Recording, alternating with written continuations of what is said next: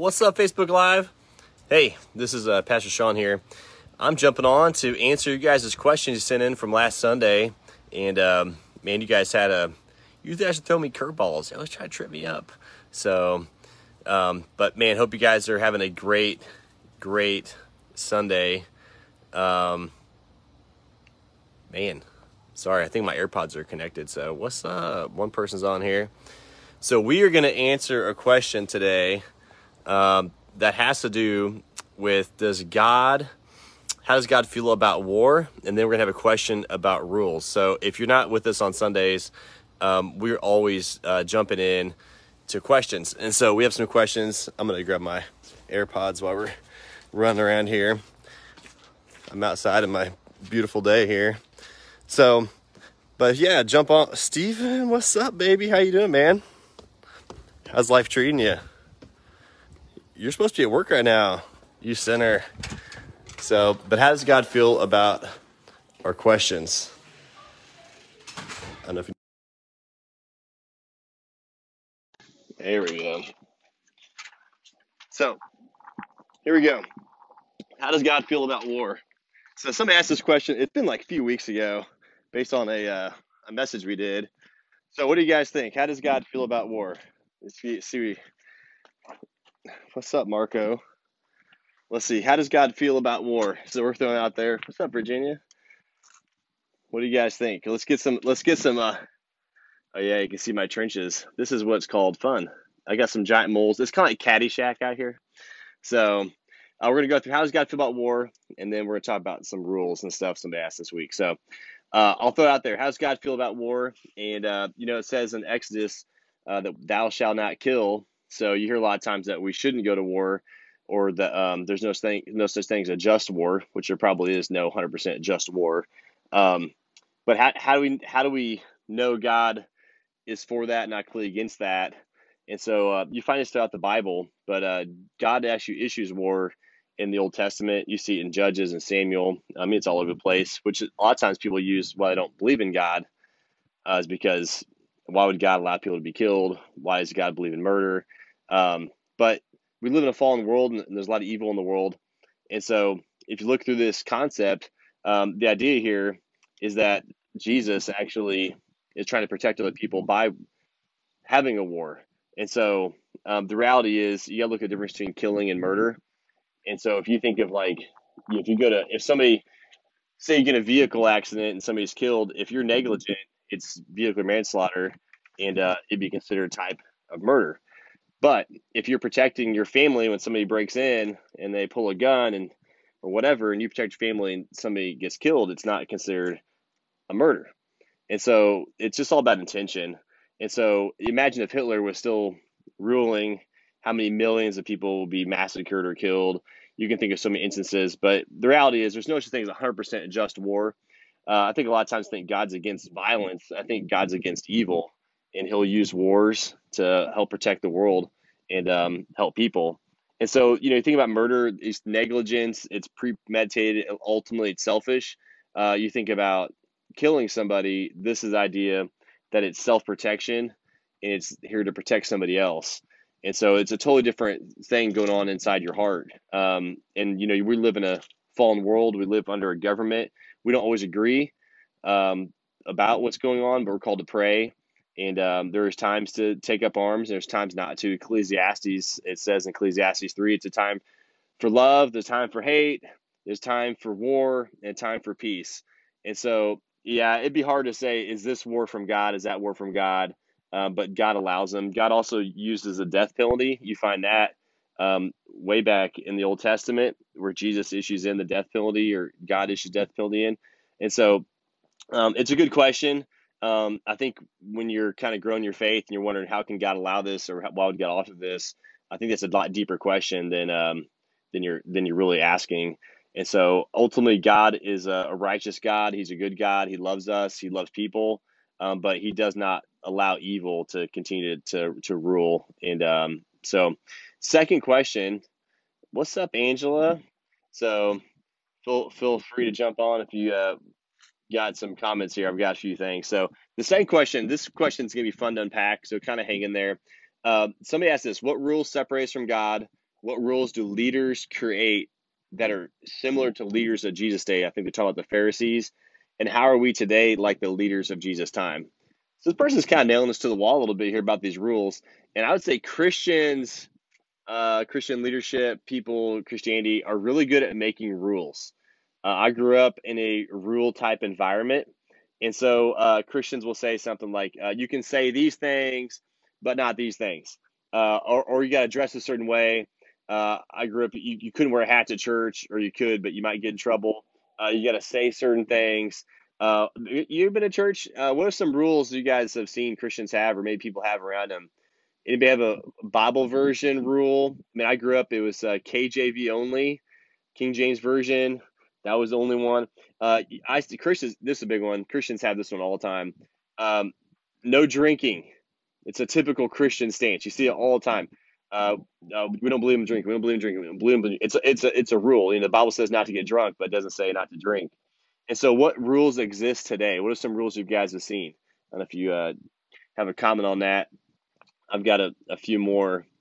What rules? Yeah, I kind of broke away from the rule type of church, but yeah, there was rules about tattoos. Uh, Jesus juice. There you go. Yeah, I know if you got a tattoo, you're going straight to heaven. I mean hell. I mean heaven, right? Jesus had a tattoo. He has a tattoo down his leg. King of Kings and Lord of Lords. Man, or how to dress. Man, who could pray? Who could be on stage? I mean, it's all sorts of rules. Um, Here's the thing about rules. If you think about the Pharisees, they wrote these rules with the intention to follow God.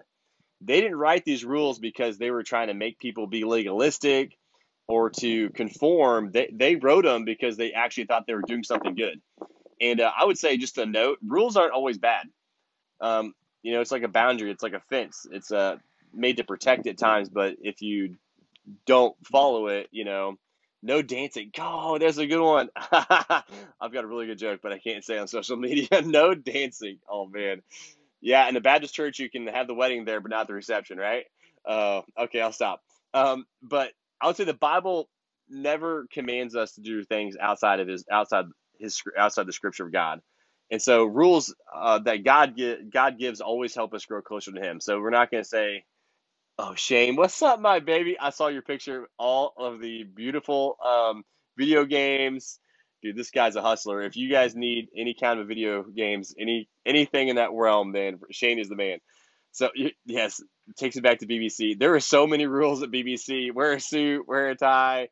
Oh man, yeah, no movies at all. Man, that's crazy. Um, anyway, but I would say there's rules in the Bible, but they always help us follow God. So marriage, you know, uh, one woman, one man for one lifetime. That's a biblical command. I mean, that's in the Bible. That's not a good suggestion. Okay, loving others is a rule in the Bible. Forgiveness, we forgive others as Christ forgave us. Equality is in the Bible, where there's no respecters. God's not respecters of people. You're not special because you're wealthy or you're poor. Divorce, God has rules in the Bible for divorce. Sexuality, men and women, grace and mercy. There's all these rules listed in the Bible. So they're not always bad, but they're given to help us direct us towards God. But I will say this: anytime you take a rule and you add something to the Bible, it can be potentially used as bad or good. You can have an external rule that helps us follow God, but you can also have a rule that drives us away from God. So there's two extremes to this. So sometimes rules, like you find at school districts or government or family, can not be biblically based. So you might have rules you find around abortion or gender identification. What's your preferred pronoun at school, right? Or at work. These rules aren't always the same. No movies. They did not have at the movie series at Bible College. I was a resident assistant, and they want us to write people up if they went to a movie. I told my guys, I'm like, look, man, I don't care what you do, just don't let me know about it. Like, I mean, just is ridiculous, you know? Like, just crazy. But they could play Gears of War all night long, but they couldn't go to a movie. It's just funny. But yeah, there's some rules. Like, if you follow the rules given by the American government or maybe a school, or I mean, sometimes in your family, I mean, same-sex marriage, maybe, hey, it's okay as long as you wear a condom, sex outside marriage. I mean, there's no like law against these things, that there's like these rules per se. And so I would say like some rules obviously like cross lines, and you shouldn't follow the rules because they don't follow biblical commands. But the other side is you can create rules to like protect yourself from sinning per se. Like you want to draw the line, not the place of sin, but beforehand. And so like you have a personal preference. Okay, it's what the Pharisees had, but they turn it into some laws. But may have a personal preference about what version you want to read the Bible, or some other boundaries, like in ministry, like not to be alone with the opposite sex. You see so many pastors, so many leaders just fall into temptation. I know some guys who don't have social media, so I'm even watching this. I'm like, I don't know how you do it. Travis, at the end of the school year at BBC, the guys would turn their tickets to me and told me how big of sinners they were. Oh man. But what are some personal preferences that people have that are rules maybe they create for themselves? You maybe seen people have them. The Bible calls it the doctrine, what's up, Kristen, of separation. So it's like, I'm going to draw a line, not the place. If you draw a line and you cross it and you jump into sin, you just back up a little bit for you personally. So these are preferences. So, as Christians, you're like, man, I'm going to read the Bible every day. I'm going to do it every day.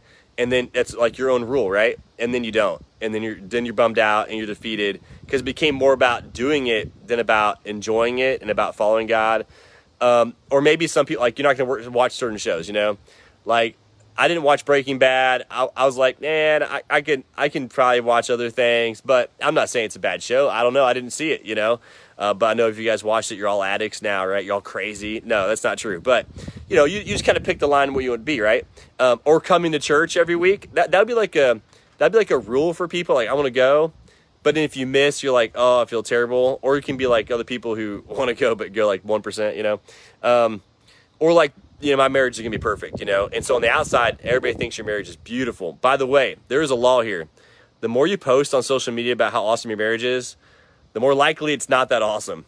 So it's just like a classic move. Like, I swear, people post about it, and the next thing you know, they're getting divorced. So, or like you never struggle with kids. Here's a rule I saw growing up. Don't work on Sundays. I saw that. The Sabbath is actually on Saturday, but they don't want you to work on Sundays. Which in ministry, I think we kind of work on Sundays. But so what are some other rules? Social drinking. You probably have a line, what you do for drinking, whether you publicly drink or you're out there getting crazy. You have a line, right? And here's what happens. You can create rules, but the rules, if you follow them just to follow them, become a burden. They become legalistic. So in essence, you're saying, I'm trying to prove myself to myself or to God. I'm trying to be better by what I do on the outward appearance. I'm trying to earn God's grace or earn God's love, or I'm just trying to be somebody. Look how good I am because I'm doing these special things, right? And this is what the Pharisees did in the Bible. These are like religious zealots, okay?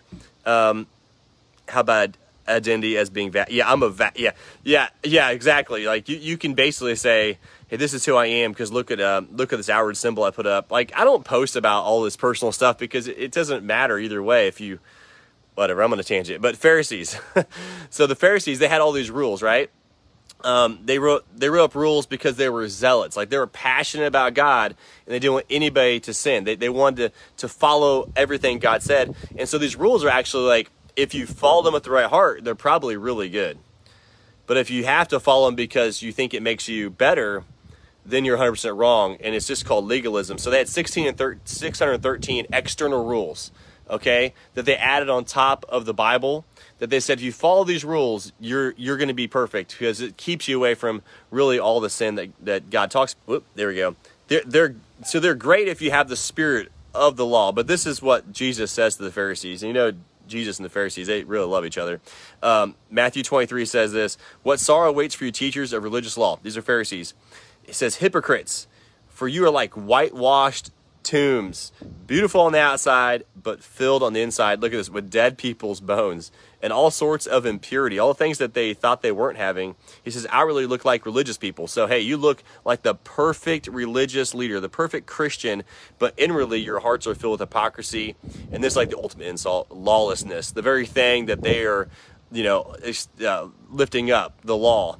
And so what he's saying is there's two types of law: when you talk about rules, there's actually two types of rules. You have an outward rule, and then there's an inward rule. There's an inward law and an outward law.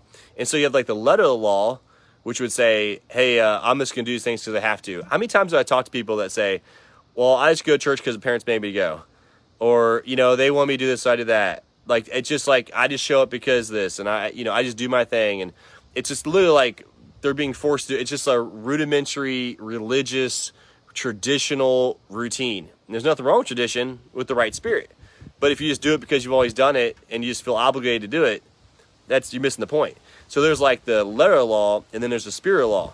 What was the spirit of the law? Like, why did God even give the law? Like, what's the point of all the rules? The point of the rules is that we love God and we love others. This is where everything hangs on. And so the question I have today, what makes you godly? What makes you godly? Is it outward obedience or inward transformation? What makes you godly? See, it's really not about rules. It doesn't matter either way. Like, rules don't make you more godly or make you less godly. They just maybe help you. And if you try to force that on somebody else who isn't the same level as you, or the same maturity as you, maybe they're just new as a Christian and you're trying to get them to, cast out a demon and save their marriage and fix their family and all this stuff. And it's like, man, you just need to get them in love with Jesus. And so it's so easy. Yeah, rules are like religion. That's a good point, Kristen. I like that. Hold on, I'm trying to read this one. Victoria, let's see. Yeah, I see your post. I'll have to get back to you on that. But rules don't make you any better or any worse. Now, if it's a biblical rule, you should follow it. But if it's just a personal preference, which you see a lot, especially in the Christian world, it doesn't make you a better person or not. So here's the point. We love God, so we obey his rules. We do not obey rules so we can earn God's love. It's so easy to get confused, like, especially if you're in love with God and you want to prove yourself to him. You're like, man, I'll do anything. I'll be a missionary. I'm selling all my stuff. I'm gonna give to the poor. I'm gonna live this certain way. And we can go way too far on the extreme in trying to prove ourselves to God and not really embrace the grace of God. And so the rules aren't there to make us somebody we're not. They're there to point us to God. Matter of fact, all of the Old Testament, those rules were given to show that we were in need of forgiveness. That's why the Old Testament was given, to show that we were not perfect. And so James goes on to say this. He says, faith without work is dead. Faith without works is dead. So if you have the rules and don't follow them, he's saying you're dead. So if you don't follow the rules, you're dead. What he's saying is, because it's kind of confusing, like, well, do I just do the rules? Well, no. It's works and faith. It says faith and works. Faith without works is dead. And so think about this. I'll read it to you and then I'll kind of explain it. This whole passage, James 2. He says, in the same way, faith by itself, if it's not accompanied by action, is dead. But someone will say, you have faith, I have deeds. And he says, show me your faith without deeds, and I'll show you my faith by my deeds. What he's saying is, your belief should match your behavior. If you believe in God, your life will be different. Your actions are your greatest apologetic. And you don't live a certain way because you're trying to earn God. You live a certain way because you believe in God. And so out of the love you have for God, you are obedient to him. And so it's not about like how many times you check the box. It's you're doing this out of a heart of gratitude, a heart of forgiveness, a heart of love, a heart of hope. And so it says in verse 19, you believe that there is one God good. Even the demons believe that and shudder. So it's not necessarily just about what you believe in your head. Like, you can't say, oh, I believe in Jesus and I believe all the Bible's true, and never go to church and never pray and never give to the mission and never serve God, never ask God what to do with your life, but you believe in Jesus. This is the American Christian. But he says even the demons believe and shudder. He says, you foolish people, do you know what evidence that faith without deeds is useless? Was not our father Abraham considered righteous for what he did when he offered his son Isaac on the altar? You see that his faith and his actions were working together, and his faith was made complete by what he did. And so what he's saying is your works, how you behave, maybe the rules you have follow yourself, are evidence of your walk with God. And so you think about Abraham, I mean, he had faith in God, but he was ready to sacrifice his son on the altar. Like, literally took a knife out and ready to kill him as a sacrifice. And God says, no. I know your faith is true. Like, we live out our faith. Faith is an action. It's not just, oh, I believe it. No, your feet walk differently when you believe something. I mean, if I told you there was $1 million buried in your backyard and you told me you believed it and didn't dig a hole, come on, man. I'm telling you, you're called to live an action step of your faith, and that's what James is saying, and that's what rules drive us to do. But when we make our own rules, it's because we're trying to go closer to God, not just try to, conformity, right? Religion. So he says this, and the scripture was fulfilled that says Abraham believed God and was credited towards righteousness. Like, Abraham's faith is what made him righteous. It wasn't because he followed the rules. And that's really important to understand, because he took an Old Testament patriarch and said he was made right with God because his faith. Now that's an incredible statement. And he says, and then God calls him friend. You see, that person is considered righteous by what they do, not just faith alone. Like, there's an action step to your faith. Like, even for, when you start a relationship with Jesus, who confess with their mouth and believe in their heart that God raised him from the dead. There's an action step. It's not just a blind faith. And I always grew up as a Christian and I just feel like I'm good. No. You have faith in God, and so you confess your mouth like, dude, I believe in Jesus. Hey, look, Emery's here. What's up? Say hi. She's the shy one. We'll see. It says, in the same way, was not Rahab the prostitute considered righteous for what she did when she gave lodging to spies and sent them off in a different direction? As the body without the spirit is dead, so faith without works is dead. Faith without works is dead. So here's the bottom line. You cannot dictate. You must have money buried. I wish. I would have found it by now. I promise you. And then I wouldn't be digging this yard up. Here's the bottom line. You cannot dictate the heart of mankind. The government loves to do this. The government loves to dictate the heart of man. They want equality. They want everybody to be treated fair. They want everybody to love each other. They want everything to work out. And they do that by making more rules and litigation and laws. And it doesn't change anything. It just polarizes more people. Transformation happens at a conversation level. It happens not by the rule, but by the spirit of the law. Now, I can agree with the law, but you're not going to change anybody by writing a law. You have to actually, have that conversation and change somebody's heart through transformation. So I would say this: outward obedience is a weak substitute. It's often an idol in the Christian world of worshiping our ability instead of living by faith. Outward obedience. Like, the more you look perfect, the less perfect you probably are. Like, I don't know anybody who's that good. And you see this all the time, like ministry leadership, pastors, all sorts of people, like, they put this show on, like it's like their poop smells like roses, like they don't have any problems in their life. There's authenticity, there's transparency. Like, we all have problems, we all have addictions, we all have struggles, we all have things in our life that separate us from God. And so the reality is that if we act like we're strong, you still have glue on your hands. I do have glue on my hands.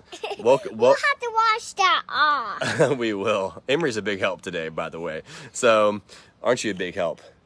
Are you a big helper? Yeah. Yeah, I know. But rules aren't necessarily evil. It just depends if it helps you. I need a drink. You do. Here, right here.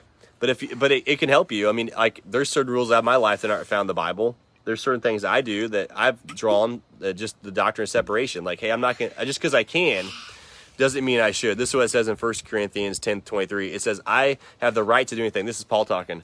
Like, legally, I can do whatever I want under grace. He says, but not everything is beneficial. I have the right to do anything, but not everything is constructive. In other words, what he's saying is, just because you can doesn't mean you should. Like, you can buy a bigger house, but should you? Maybe. I mean, if it makes sense financially and for your dreams and where you've been, yeah, go ahead. If you don't have the money, it doesn't fit into God's call in your life, then don't do it. It's legal to smoke weed. Should you? I'll leave it up to you. I don't live in Colorado, so, there it is. You can go by a different pronoun if you want to. I mean, you can. You can call yourself whatever. I've heard every story in the book lately about that. But should you do that? You can work 100 hours a week. You can work 80 hours a week. You can be really unhealthy with your family and not be there. Now, there's a season for everything. So maybe there's a season. Dave Ramsey says no. That's funny. It's true. But Dave Ramsey owns a big house because he has a lot of money. But you can work 80 hours a week and not spend time with your family. just to follow the American dream. But should you? Now, I'm not saying there's not a season for that, but it just can't be week in and week out. You can legally yell at your kids, but should you? Or hey, there's no rules against this, but we all know you should be in church. You can miss church 95% of the time, but should you miss church 95% of the time? Probably not. Like if you're committed, you make decisions. You can decide to make a lot of money with your life if that's your dream, but should you? Because that'd be the number one deciding factor when you take a job or what you do with the rest of your life, because life is super short. You can get divorced, but should you? Should you get divorced? And there's different circumstances, and you got to follow God's word. And it's convoluted sometimes. It's difficult, but should you? You can have sex outside marriage. You can do that. But should you? There's no law against it per se, right? Outside the Bible. In the Bible there is, right? And so, but anyway, God's given us all these rules. Why did he give the rules? Well, ultimately, because he wants us to love him and love others. Anytime we add rules on top of God's word, depending on your maturity and depending on the rule itself, it could be good or really bad. So it's a really interesting question. I didn't think I was going to enjoy that question. Thank you for being a realist. I love you. Who said that? Mike. Yeah. We're just going to call it as we see it. Sometimes it's just, there's no such thing as the spiritual and the secular. We like to act like church and following God is like its own special thing we do on a Sunday, or that special spiritual time we have. But the reality is, the Bible says whether you eat or drink, you do all to the glory of God. So whether you're going to pick up garbage behind a garbage truck as a trash man, you pick up that garbage like it's Jesus' trash and you put it in the trash. If you're roofing a house, you roof the house like it's for Jesus. If you take a drink of water, just right here, and you're doing it for God's glory, you do everything for God's glory.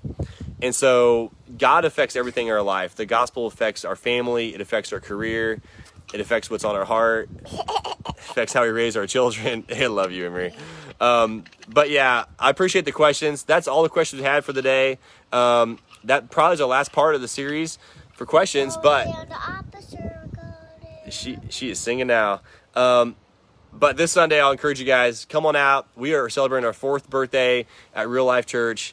The question that we ask is follows: does this bring glory to God? If not, then stop. Dude, there you go. Come on. Just missed it. Ryan, I love you.